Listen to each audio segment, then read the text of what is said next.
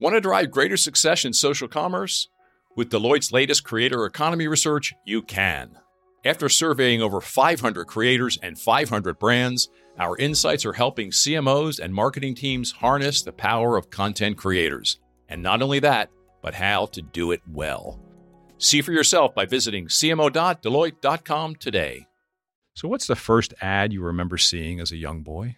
The one which stuck with me the most, I would say, was the Coca-Cola ad. I still remember the jingle, "Things go better with Coca-Cola." That has stuck in my mind until date. With the words, with the tune, everything is sort of fresh in my head. Is Coca-Cola the first brand you remember as a boy having an imprint on you? Coca-Cola is probably the one which stuck in my head at the time pretty deeply. Hi, I'm Jim Stengel, and I help major brands find their purpose and activate it, and the profits follow. For 7 years, I was the global marketing officer for Procter & Gamble, where I oversaw the marketing of hundreds of brands. You may not know it, but the CMOs, the chief marketing officers of all of your favorite brands, are trying to connect you with your favorite products and services through purpose. And on this show, I delve into how they do it. My guest today on the CMO podcast is Rajamannar. He is the Chief Marketing and Communications Officer and President, Healthcare Business of Mastercard. Raja talks about his amazing career path, beginning in India and working for companies like Unilever, Citigroup, Humana, WellPoint, and now Mastercard. And he's on the board of directors of a large company. Raja talks about lots of cutting-edge things in marketing, like the importance of sonic or the sound in marketing. And he really talks about the evolution at Mastercard from really a data processing tech company to a company that will help people realize priceless experiences. He speaks deeply about the purpose of Mastercard and the progress that's been made in the last 5 years. This episode is really like a business school course in marketing. Here's my conversation with Raja. Raja, welcome to the CMO podcast. So happy to have you here. Great to be here. Thank you. So, Raja, we both live in Cincinnati, but your global headquarters is in Purchase, New York. So why on earth does the global head of marketing and communications and president of healthcare live in Cincinnati? 2 reasons, I would say. Firstly, I think is it the chili? Is it the beer? I'm a teetotaler, so the beer doesn't work. And I'm a vegan, so chili doesn't work. So it's neither of these 2 reasons. Yes. Actually, the main reason is, I have a son who is autistic. And when I left Citibank in 2009 and I moved to join Humana in the Midwest, I chose Procter & Gamble's City. Obviously, that's where you worked, Cincinnati. And we found it had really all the right facilities for kids with autism. So that's where I actually moved to. But once I joined Mastercard, I didn't want to move him again because for any autistic child, any move is very traumatic. And I didn't want him to go through it again for the second time. And the first time being when we moved from New York to Cincinnati. So that's why I continued there. And I guess in this day and age, it doesn't matter where you are given the global connectivity. Yeah, and anyway, I'm on the road more than 225 days every year. That's how much you travel? So, yes. I never see you in Cincinnati, so I knew you were doing something else. Yeah, indeed. Well, thanks for sharing that. I want to roll out a few stats for you and have you react to this. I think I had this right. Mastercard has a market cap of $280 billion. Yep. Your PE ratio is around 50. Mm-hmm. Your stock price is up 4x over the past 5 years, and you've been there 6 years. 6 years. Mm-hmm. And you were recently named by the WFA, which is the World Federation of Advertising, a large global trade group, as the Global Marketer of the Year. So what is your humble person? I know that. But what is your magic? What could others learn from this incredible run that you've had at Mastercard and certainly many achievements before that? See, I think firstly, it's really a blessing. And, part of it is, I would say, luck for sure. Being in the right place at the right time. I would not discount that. And what is controllable, I think it has been, I would say, 3 key factors. First and foremost, the team that we have assiduously built.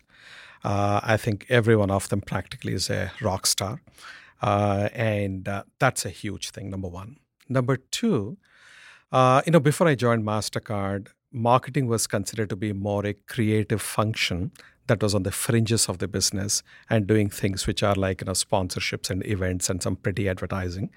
The brand is fantastic, of course, but then what we decided to do is to really move it from just being a brand builder to really a business builder. And also to build platforms for sustainable competitive advantage. So we broadened the mandate of Mastercard, of marketing at Mastercard. And in the process, we, personally at least, I had to really evangelize the function internally and get complete buy-in and support from each and every one of my peers. That was a huge help. So when you have the whole company rallying together with you, it's easier to build the function as opposed to fighting internal battles and so on. So I would say that's a second big thing. The third one I would say is something which is truly inspiring for us is we said, look, unlike many other products which operate in a particular category, for us, we can go anywhere because we are all about movement of money and money. So it's about lifestyle, it's about purpose. So we had a very broad canvas to play on. And so it was very highly inspiring for everyone. And I think the combination of these three really brought the best of our creativity. We had established solid partnerships, both with our agencies as well as with a number of external companies, big and small. I think collectively, all that has really helped us get the momentum that we have at this point in time. And I feel very grateful for that. If I would have walked around the halls of Mastercard 5 years ago and asked people what they thought about marketing at Mastercard, and I walked around tomorrow, what would the differences be in the last 5 years, 6 years? I would say that now they would say that on the one hand, marketing is a competitive advantage for the company, for the business. So that probably would not have necessarily heard. In the past, you would have heard maybe that our marketing department is very creative and they are great advertisers or they are major event organizers. That used to be the flavor of what they would talk.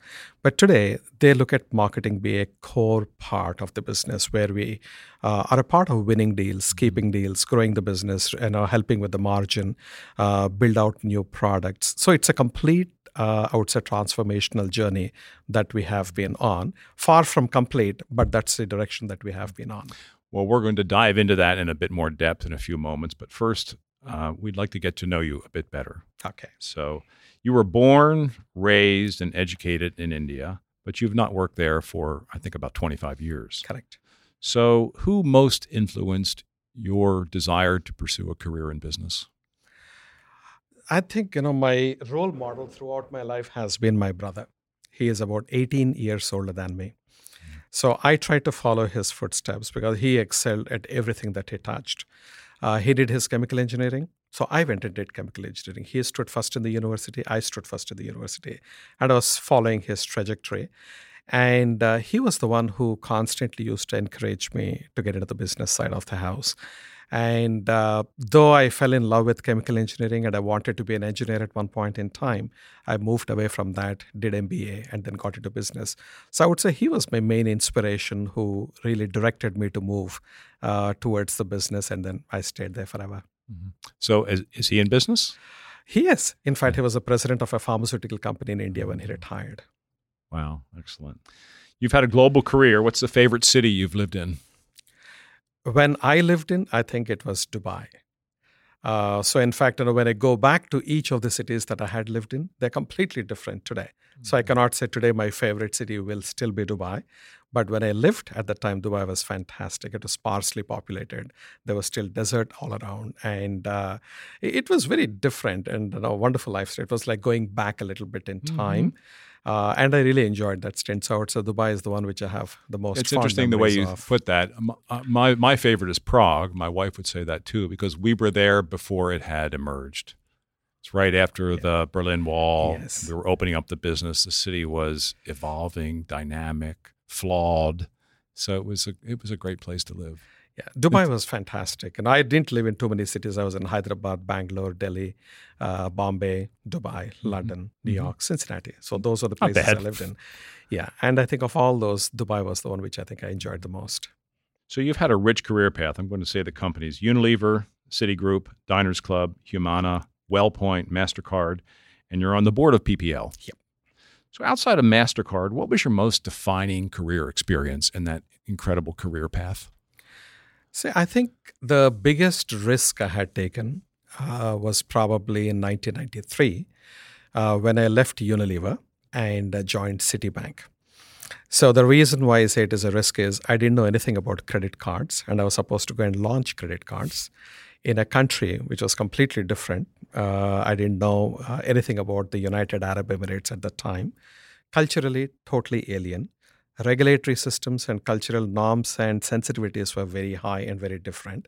I didn't know the product. I never had a credit card when I was in India with Unilever. So what compelled you to do that opportunity, to make that switch? I don't know if it is foolhardiness. Adventure, right? You're moving countries, right? Yes. I think probably what attracted me most was a tax-free income. Well, there you go. One of pragmatic those, benefit. Say, pragmatic benefit indeed. But also, I guess the quality of life in those days was it had the best of both the East and the West. Mm-hmm. You had the Western type of infrastructure, and you had the proximity to India, and you had the comforts like we used to have, our own cook at home and gardener at home. So you had those kind of creature comforts that were on the eastern side. So it really had the best of both worlds to offer, and that's when I went. And, it was also a little difficult from another point of view in those days. Dubai was not seen to be the place where the professionals would go. It used to be typically a destination for the blue-collar workers from India in those days. So a lot of people dissuaded me from going.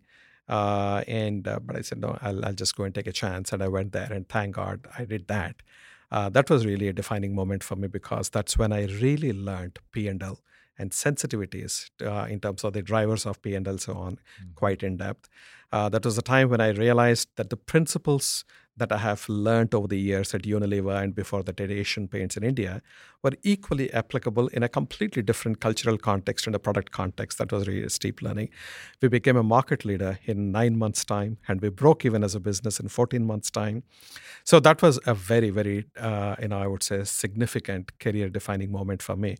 And I stuck on with Citibank for 15 years after that.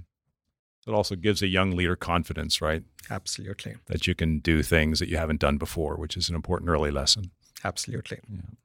So you spent some time in healthcare, right? So financial services, healthcare, in a way back to financial services.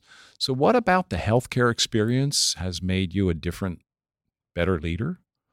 So I think probably till I went into the healthcare industry, I was dealing with product categories that were not truly essential, if you were to say, from a consumer, individual person's point of view. When I went to healthcare, firstly as a patient myself, I could really identify. And also the status of the industry was so broken, you cannot even call it a system. Every single aspect of the healthcare system was broken, is broken. So when I went there, and that was the peak time when Obamacare was being formulated, and that was a time when everyone was characterizing health insurance companies as those evil vultures who suck the last drop of blood from their helpless victims. And I went. That's not a good brand purpose. That's not a good brand purpose at all. But then that was the environment that I went in. And I sort of started looking at the industry from within. It was really eye-opening. Firstly, I never realized how broken it was. Secondly, there was a complete trust deficit across the board. The government doesn't trust the insurance companies don't trust the hospitals don't trust the insurance companies, the patients don't trust anybody, and they're left out there in the open. And in that kind of a scenario, that was something which we said, look, we need to have an anchor on the one hand to really ground ourselves in some solid model. To really do something good for the consumers in a real sense, but also make sure that we make money in the process as well, on the one hand. And the second, that was a time, I guess, from a leadership point of view, it was working with the government officials and to help them understand, because many of the people, even in the government, didn't have a clue of how the industry would work. And it was frightening to see that these were the people who were aiding the government to formulate the policies. And it was, pretty crazy. It was one of the deepest learning curves for me at that point in time, but profoundly meaningful because in those days, the company I joined, Humana, used to be focused on Medicare Advantage, which is for all the senior citizens.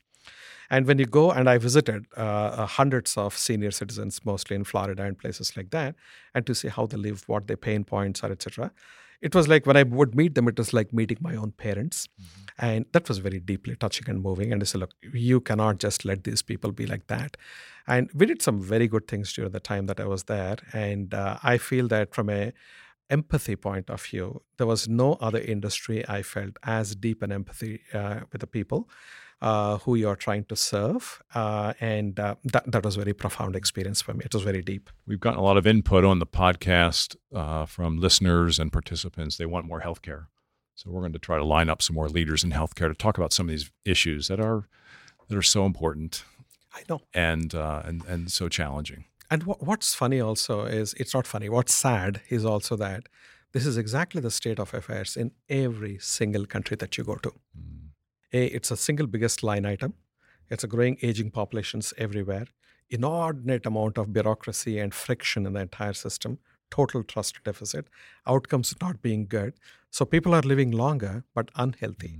So therefore what happens, it puts a pressure on the system. Whether you're nationalized medicine or privatized, it doesn't matter. The fundamental issues are exactly the same. And I think companies have to really step in and do a lot. And that's one reason why we said at Mastercard, we will start a healthcare business. And we started it about 2.5 years back. And you're leading that. Yes. Yeah. So you know yourself better than I do. What do you think would be the most interesting thing for us to talk about on this podcast? For me, the most exciting thing, I would say, is talking with Jim Stengel. Well, we're doing that. the legendary I get to ask the questions. Right? You get to ask the questions. It's a conversation. We can go wherever you want this to go. Yes. So now I'm good to go wherever you want to go. Well, I want to talk about Mastercard for a moment. You've been there 6 years. Yes. And in the role of the CMO and healthcare leader now. And I've seen you speak many times. I've known you for many years. You are a leader in our industry in the concept of brand purpose. So I want you to talk a bit about how you've come to that point of view and how this has come to life at Mastercard. And so tell us a little bit of that story about what purpose and business mean to you, and what's your journey been on Mastercard? Because it's probably not the most intuitive brand someone would think that would embrace purpose and win on that. So, in fact, if I go back to my healthcare days, and I was telling that's where I saw the most vulnerability amongst people.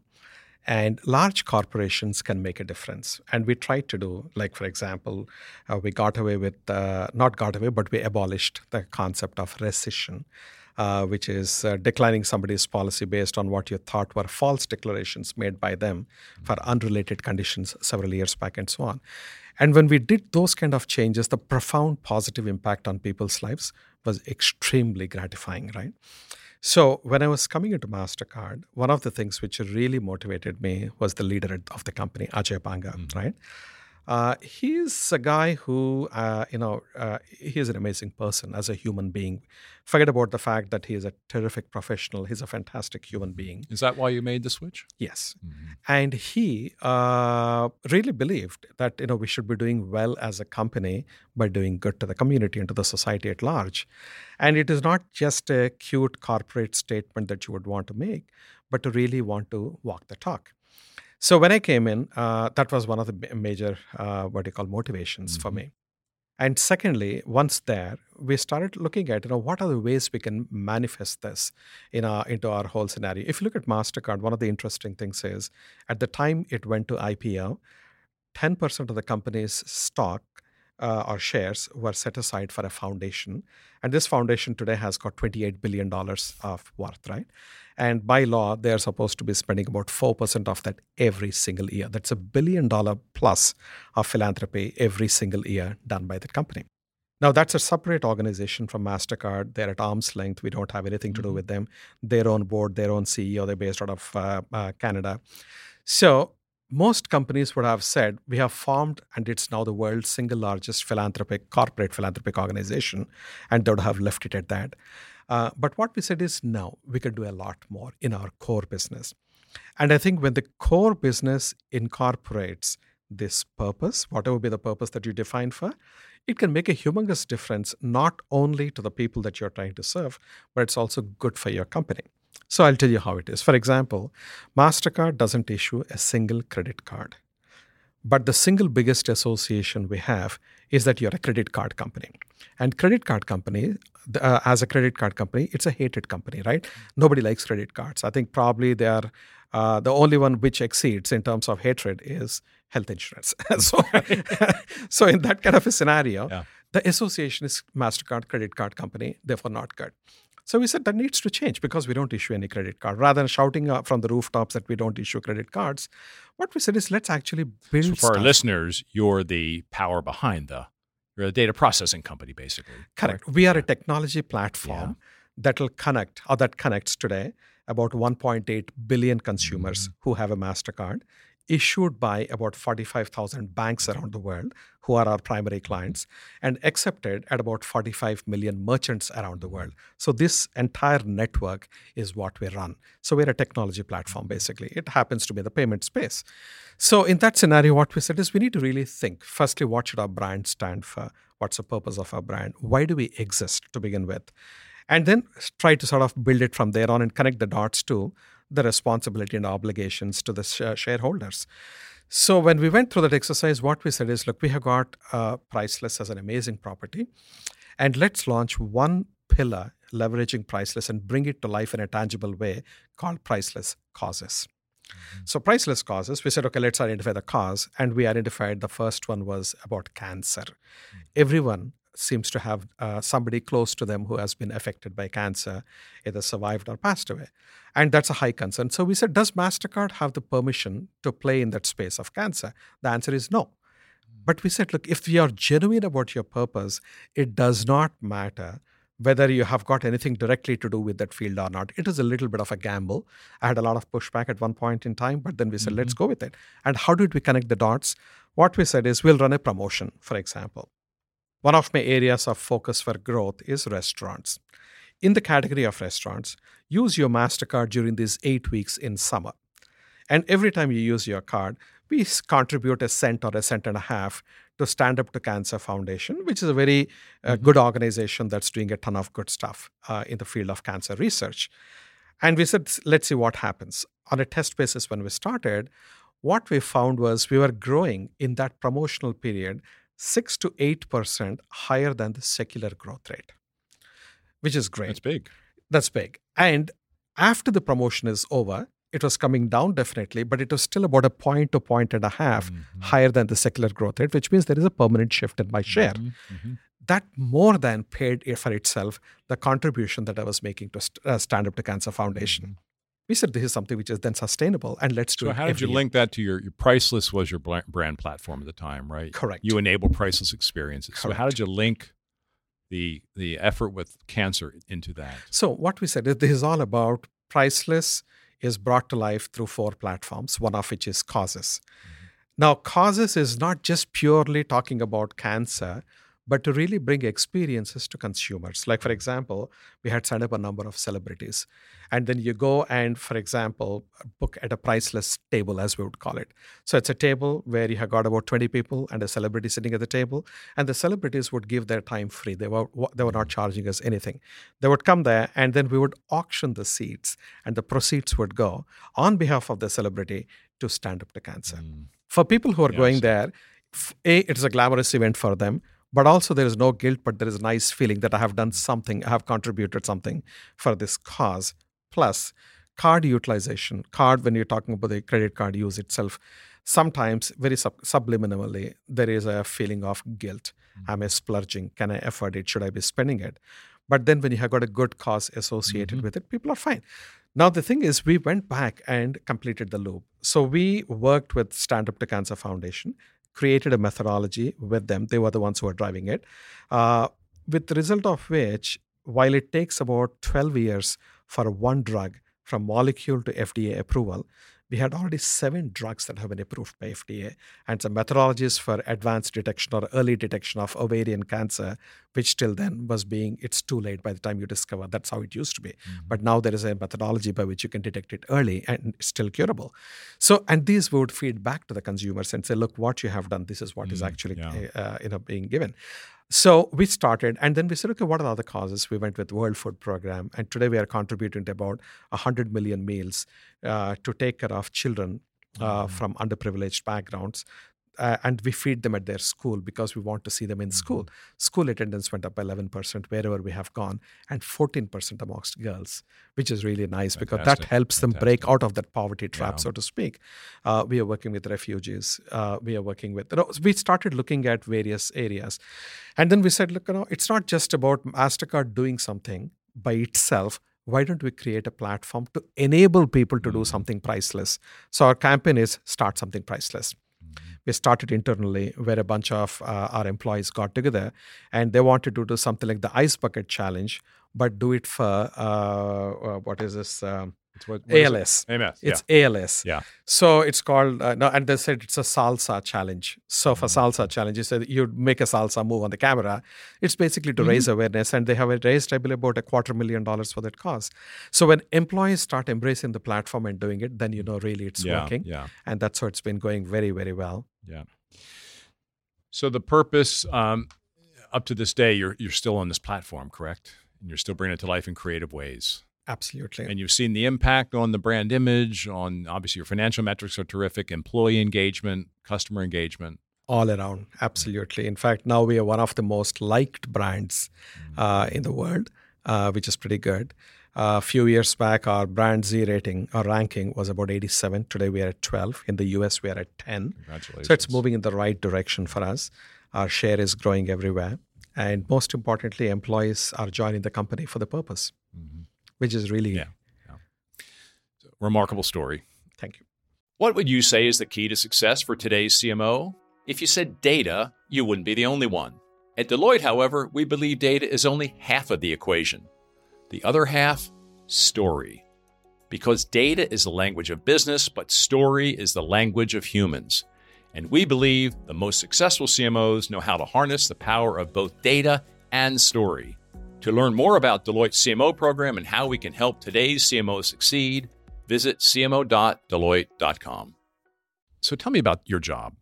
So take the mystique away. Okay. So you have this big title at this big company. So what's the work? What do you do? How do you spend your time? What do you focus on? I would say, first and foremost, it's about evangelizing the function and socializing the function constantly in the company. You need to remain at the top of the mind in the right context with the right association, and everyone in the company should feel that they own the department together, as opposed to marketing as a fringe function that is out there. So build strong relationships with the CFO, with the CTO, with the general counsel. I think that's one big part of the role, number one. Okay, and that enables the entire function to operate extremely seamlessly, and of course with the CEO himself. The second one I would say is, as you're doing that, how are you establishing credibility for your function? What sorts of things are you talking about with these other functional leaders, other C-suite leaders? So I would say, for example, let's talk of CFO, right? CFOs are typically the most critical ones about the marketing function because they look at you spending hundreds of millions of dollars, if not billions, and say, what are we getting in return, right? And if you go back to them and say, my brand awareness has gone up, predisposition has gone up, or whatever, they couldn't care less. They want to see what is the impact, whether it's the top line or the bottom line or the margin. So one of the first things that I have done, and I continue to do, is to have regular meetings with the CFO to walk, before it was she, now it is a he, to walk the CFO through the metrics. And where we haven't cracked the code on establishing a firm linkage to the ROI, to admit it very transparently and ask for thoughts. We are not able to crack this. Can we put our heads together and crack it? So make them co-own the whole thing, as opposed to saying, I'm the one who has to do everything. No, we own the company, we own the department, let's do it together, kind of a thing. And pull them into the tent constantly. For example, if I have got a sponsorship event, I would say, come, be there, see for yourself what we are doing. And then, do you have any ideas? Can we do it better? And the funny thing is, everyone has a view on marketing. And so draw them in. And as opposed to being defensive or say you don't know anything about this area, whatever, the fact is they're all consumers. So they have ideas, they have thoughts, take them in. I think that really builds the bridges amazingly. Same thing with the CTO, same thing with general counsel. It's a really great thing. That's number one. Second, what I also do is I call them very frequently to my leadership meetings. So I have, these bi-weekly leadership meetings. And then I have got my global meetings happening once every quarter, or once every actually alternate month. I invite the team, my peers, to come in there and then talk and to hear and be asked questions and answer. So I try and get a good bridge between every other functional head and marketing. So this is one part of it. Second part of my big role is in terms of making sure that I have the right people on the team and that they are feeling inspired. That they're being recognized, that they're feeling that they are rewarded appropriately. And we run things like innovation challenge, and then we publicly acknowledge folks who are doing good stuff and so on. It seems trivial, but the reality is management is a high touch sport. Mm-hmm. And when you do these things, I think they are pretty charged up.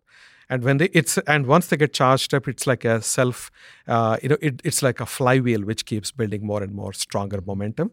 And today, I would say the organization is jiving. In fact, in terms of the employee satisfaction scores, marketing last year, I was actually at the top, along with one other function, top of the organization I'm talking about. So that is something fantastic. So that's the second thing. The third thing, I'm constantly looking at external partnerships. So I spend a lot of time outside of the company trying to meet with partners or potential partners, people who have got some concepts to provide them an opportunity. And every single damn email that I receive, I read it and I respond to them. And I find that even if I get one good idea out of 100 emails, it's well worth the time spent. So how do you manage your time to do that? It's challenging. It is challenging indeed, yes. See, one of the things we started doing is, on the one hand, because now my team is extremely senior, each one of them, they have a lot of latitude to do what they think is absolutely right. So I don't micromanage them at all. That in itself is a substantial amount of time freed up, as opposed to managing these folks very closely. The second thing is, I think it's a little bit of a discipline to say that I'm not going to bed till I finish all my inbox and make it empty. I think that's something which really works well. Then number two. Number three, what I also try to do is to have specific champions for different projects. Half the meetings which I personally used to do in the past, I have delegated it already to my chief of staff. And he's an extremely competent guy. So he goes and he attends on my behalf and then fills me in. So that again, so what I try to do is to figure out where I'm absolutely not necessary and try to delegate it. And where I think it's good to have, but not really critical, I either kill it altogether and focus on lesser number of priorities, and invest a lot of my time actually trying to learn. And, because everything is changing around us so fast. And if I don't keep up, I'll become obsolete very quickly. And so, what are some of your strategies for keeping up, staying fresh, staying current, staying on top of your very dynamic industry? What could others learn from you? First and foremost, I think, I read a lot and try to keep myself up to date. Subscribe to a number of newsletters as well as I read books. Because I keep traveling all the time. I don't watch movies for in-flight entertainment, but I use that time to really educate myself a little bit. That's number one. Number two, I meet subject matter experts in the industry across different areas, artificial intelligence, or whether it is augmented reality, or it is blockchains, etc. And I try to really spend quality time trying to understand from the first principles, and I go to enormous amount of depth so that I'm not just dropping the names, but I actually understand what I'm exactly talking about. So that's the other thing. I do attend a lot of industry conferences and meetings, and I look at what are the subjects that I would like to learn more, and I see who the speakers are, and then I reach out to them and say, hey, can we have a chat? Can we have lunch, dinner, whatever? And then, so that's why I really are on a journey literally to keep trying to learn. And that's something, learning is also something which I truly enjoy. So it's not against the grain that I have to go. But me too. How do you decide which topical areas to go deep in that are important for the future of your company? Because I can imagine your scope as a company is fairly broad. So you just mentioned augmented reality, artificial intelligence, blockchain. So how do you choose those that are important for the future? Because obviously you can't learn about everything. Correct. See, the key thing is, for us, for me at least, particularly what I see is that we keep constantly doing an environmental scan of what is coming down the horizon. Like, for example, you have got something about holographic projection. It's good to know, but probably it might not have a lot of practicality to my business at this stage in our life cycle. So, okay, I want to be aware of it, but you don't have to deep dive.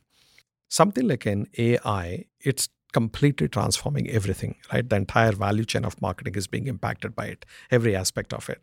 So I definitely go deeper into it.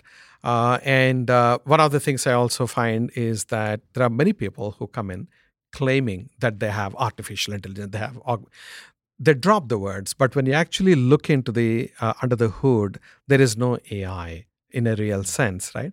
So for me, when I'm trying to create some of these new pilots and new experiments, I need to understand who I'm getting into partnership with and do they have the right capabilities or not. So for those kind of things, I have to focus on certain key areas. And I have made a list of things that I would focus on. And if something else comes up, I see very quickly decide, is it something which is applicable to us or not? Like, for example, last 2 years, we have been working on our sonic branding. And I went into a ton of depth. So say a bit more. I wanted to get to this. You made a remarkable talk at the Cannes Festival about a month ago, one of the most popular talks. And all of my people who went there were buzzing about it. So tell us why you chose that topic and what your main message was for our listeners. So what I spoke about there is how Mastercard has got into this multi-sensory branding in a big way. And why we have got into and how we got into it. And I just shared the case study of Mastercard out there. So what happens is today, if you see the environment from a consumer's point of view, A, span of attention is low. B, they hate ads and ads are interruptions. C, they're doing things to keep the ads away completely. D, there is such a profound level of antipathy to advertisements that they're paying money to go into ad-free environments like Netflix and Hulu and all these good things, right? So in that case, how do you really reach consumers? How do you tell them your story? And how do you impress upon them that your brand is better and influence their choice in your favor? So we said that traditional advertising is not going to do it. It has its role, but just for effect, I keep saying it's dead, right? And then how do you do it? Is all about experiences. Easier said than done. How do you do experiential marketing? And so we have been on that journey with the 4 platforms and all that. Now, when you look at what all the stuff that we are doing is embodied within that brand, or the brand is the wrapper for everything that we are doing. And whatever the consumers are associating our brand with is sort of supported by those proof points. But then I need to know how I'm presenting my brand to the consumers effectively. So we contemporarized our brand logo, which is one visual representation of the brand. About 2 years back, we made it more contemporary in the font, and they de-emphasized the card part of it, and colors have been changed, still in the family, but very different, optimized for digital and all that good stuff. And this year, we dropped it all together, the name from our logo. So that symbol brand, as we call it, we did it basically because in small digital screens where you have 4 or 5 brands at the checkout, the space is so small that people are not even able to read the word Mastercard below my logo. So why have it? Take it off and expand the size of your logo so that it looks disproportionately bigger than the other guys. And that really matters at that moment of truth, as Procter & Gamble would say. So we said this is how we should be going. Now, that is working very well for us because more than 80% of the people around the world recognize Mastercard just by looking at the red and yellow circles. Now, the thing is, I can show my brand if there is a visual real estate. But what if there is no visual real estate? Now, voice commerce is becoming huge. Connected cars are coming in a big way. Internet of Things is coming in a big way, where you're going to talk to your refrigerator, or your dishwasher, and all these devices where there is no visual real estate. It's all based on your voice in it. And the only way you can register your brand is through sound. So we said, therefore, it is absolutely imperative for us to have a sound identity. So we looked at the entire landscape and said, who is doing a good job today, and what can we learn from them? And what we were pretty surprised, and this we started about 2 years back, is not too many brands are doing anything in this space at all. Who do you think is doing a good job? I really don't think anyone is doing a great job, honestly. nobody is doing a great job from my perspective. There are brands which are doing very well in some pockets. Like Intel, for example, has been doing their sonic signature forever. That's very good. British Airways has been doing their melody at multiple touch points. They would be doing very consistently for a length of time. But these are like, a handful, and they're also not very comprehensive. So we said we need to write our own playbook. So we started with a 30-second melody that we created after doing a ton of neuro research and all kinds of research, right? So we said our brand has to be neutral. That's very important because we don't want the brand to dominate the attention, away from what you're trying to communicate. It should be supporting. It should be pleasant. Otherwise, people will be put off. It should be memorable. Otherwise, there is no association with the brand and the sound. It should be hummable. The more hummable it is, the simple it is hummable, and hummable it is memorable it becomes. Then we wanted it to be highly versatile, which means whether you're in Dubai or London or Singapore, wherever, it should feel native and appropriate there. And because Mastercard plays across 10 different passion points, whether it is sports on one extreme versus opera on the other extreme, you have to be completely relevant across those situations as well. So it has to cut across. Correct. And then, of course, the agency they looked at me saying that this guy has got 3 heads. But the key thing is we went and we cracked the code, and we worked with some of the best musicians, musicologists, composers, etc. Now, this 30-second melody is what will be played across all my advertisements, and we have got, it's not one version of the melody, but the melody is renditioned in different situations. We got more than 20 already there. And it'll play in my ads, it'll be at our events, it'll be there as music on hold. If somebody wants to download to their phone, they can have it as a ringtone. So multiple applications we have. A subset of this is about 3 seconds, which is what our sonic signature is, with which we end our ads, for example. And last one we had, and this is the third layer, which is what we call as the acceptance sound. So each time your Mastercard transaction goes through successfully, you hear this sound for 1.3 seconds. These are the 3 layers we have revealed at this point, and then we got 7 more layers that are coming down the pike. And when we started experimenting this, it's also very important to note, like for example, the acceptance sound. You're a checkout clerk at Walmart. You got hundreds of people going through the checkout every day. And if you keep on hearing that, you should not go crazy. So we had to really do research to see which are the least fatiguing sounds. And how do they really, how do you keep it interesting for them? So you have variations of that. Plus also, do you have the same acceptance sound at Tiffany's versus GameStop? It has to be very different. So we went into very comprehensive structure about the whole thing and a brand architecture, and it really worked very well for us. So far, it's going quite nicely. And so this is what I was sharing with them as the one sense, which is the audio sense. The second one we have done is also on taste. So we have launched about 100 plus tables, in the United States alone, and literally thousands around the world. We call them the priceless tables, exotic experiences, and give them the taste. And what we have done recently is we launched our first full-fledged restaurant in Rome Airport, Fiumicino Airport, and it's a gourmet restaurant. What's it called? It's called Bistro by Mastercard. And very high-tech experience where there is a robot which comes and receives you and escorts you to your table. The table is an interactive table. You order from the table. You pay on the table at the end of the experience. If a flight is getting delayed or whatever, you get notifications to the table. It's a pretty cool kind of a thing. And now we are actually launching next week our flagship restaurant in Tribeca. So this place is this will be going called to have priceless. Surprise, right? So we're going to have 4 restaurants in that place. And these are world-class restaurants, 100% replicated. Like, for example, one of the restaurants is called The Rock in Zanzibar in Tanzania. And it's in the middle of the sea and looks very exotic. So we are replicating 100% exactly that same thing here in Manhattan.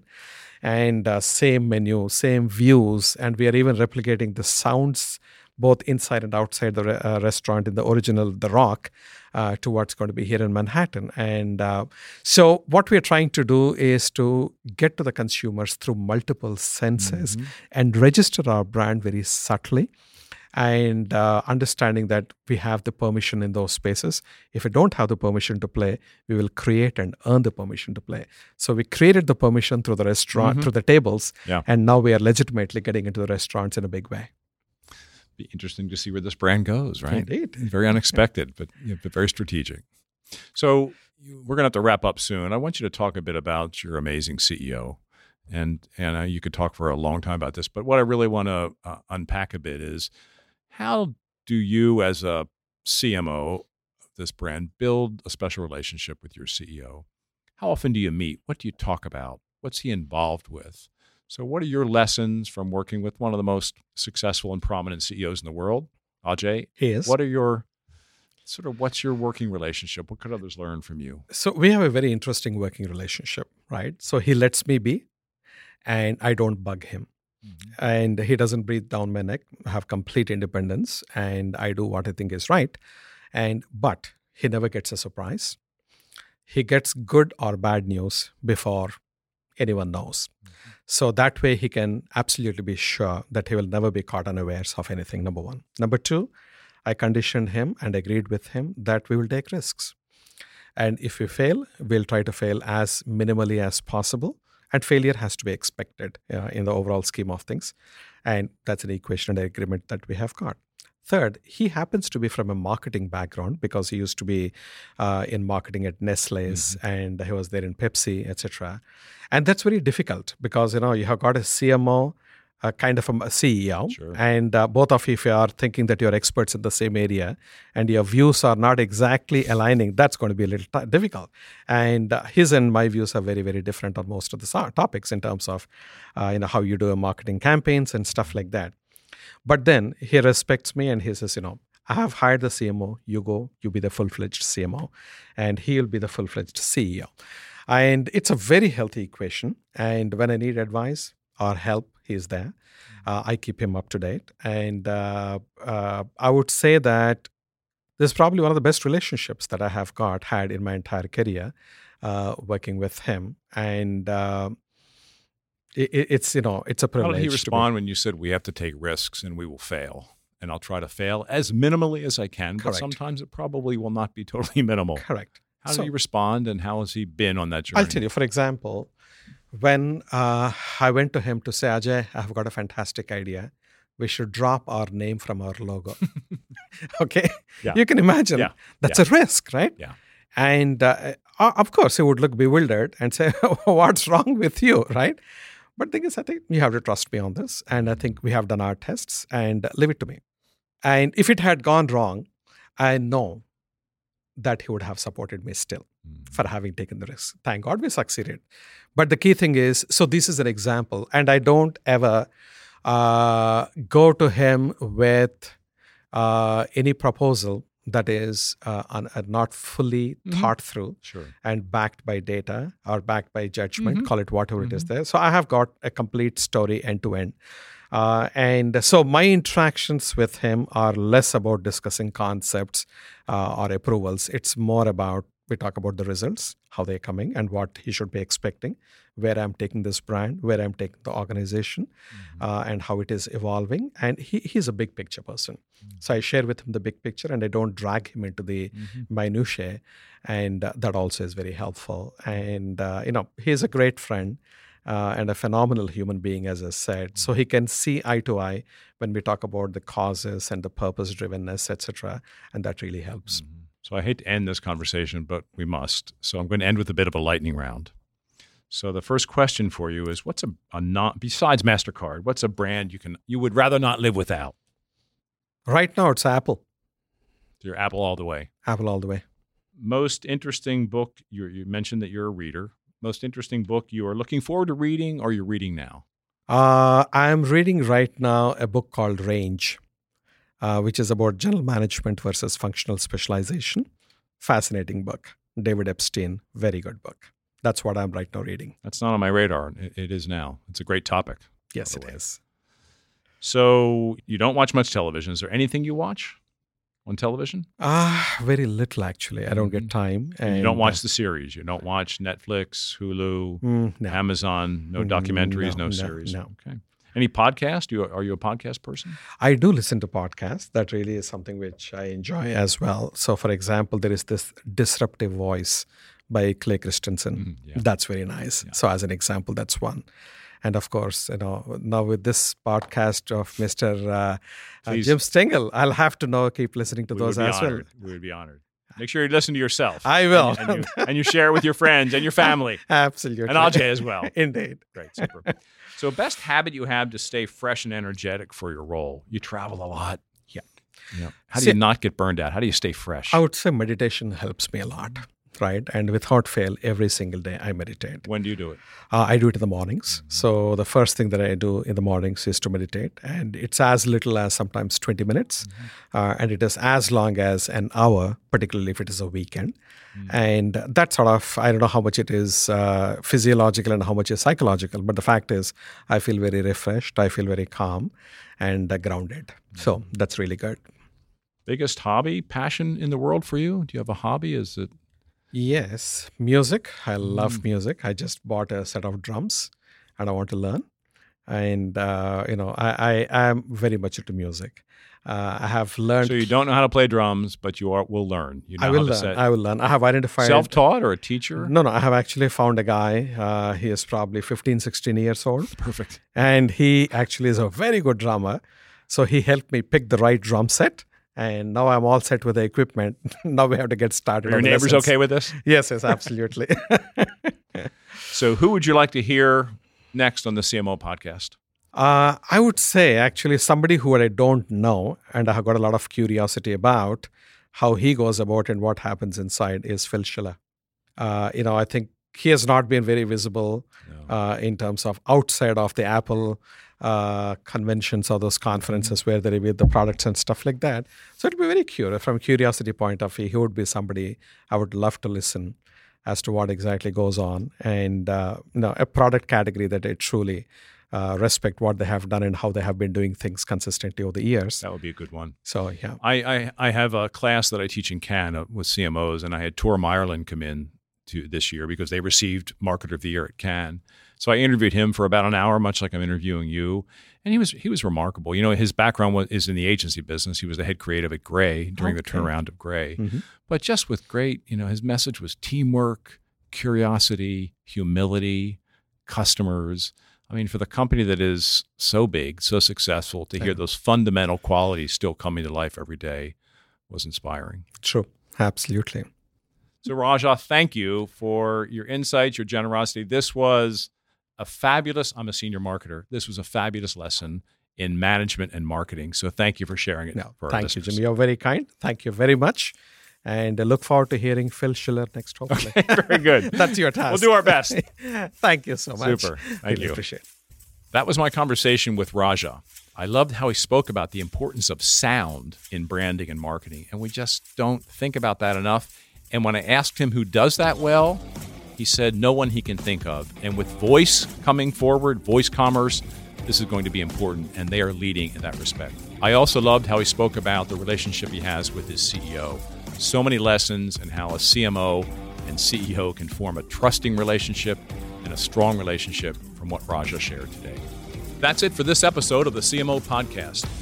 If you found this helpful and entertaining, I would be so grateful if you could share our show with your friends. And I would be super happy if you subscribe so you can be updated as we publish new episodes. And if you really want to help, leave us a 5-star rating and a positive review on Apple Podcasts or wherever you listen. The CMO Podcast is a Gallery Media Group original production.